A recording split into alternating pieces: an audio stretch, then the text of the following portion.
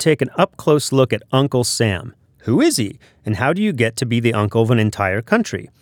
Uncle Sam is a popular symbol for the United States, usually associated with a cartoon figure having long white hair and chin whiskers and dressed in a swallow-tailed coat, vest, tall hat, and striped trousers.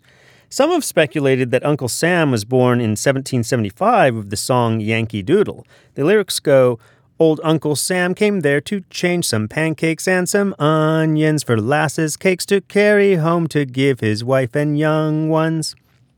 But it's not clear if the Uncle Sam here is in reference to the United States or just a reference to an uncle who happened to be named Sam. Another popular legend is that Uncle Sam got his name and image from a man named Samuel Wilson, a meat packer from Troy, New York, who supplied rations for American soldiers during the War of 1812. The barrels of beef that he supplied the Army during the war were stamped U.S. to indicate government property.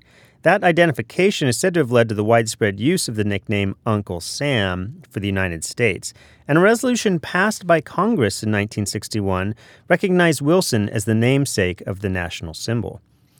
Uncle Sam was used to represent the United States by American cartoonists from the early 1830s to 1860s.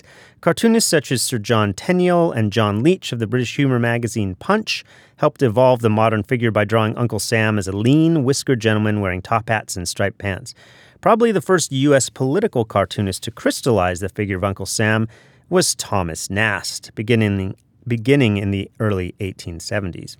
That's it for today.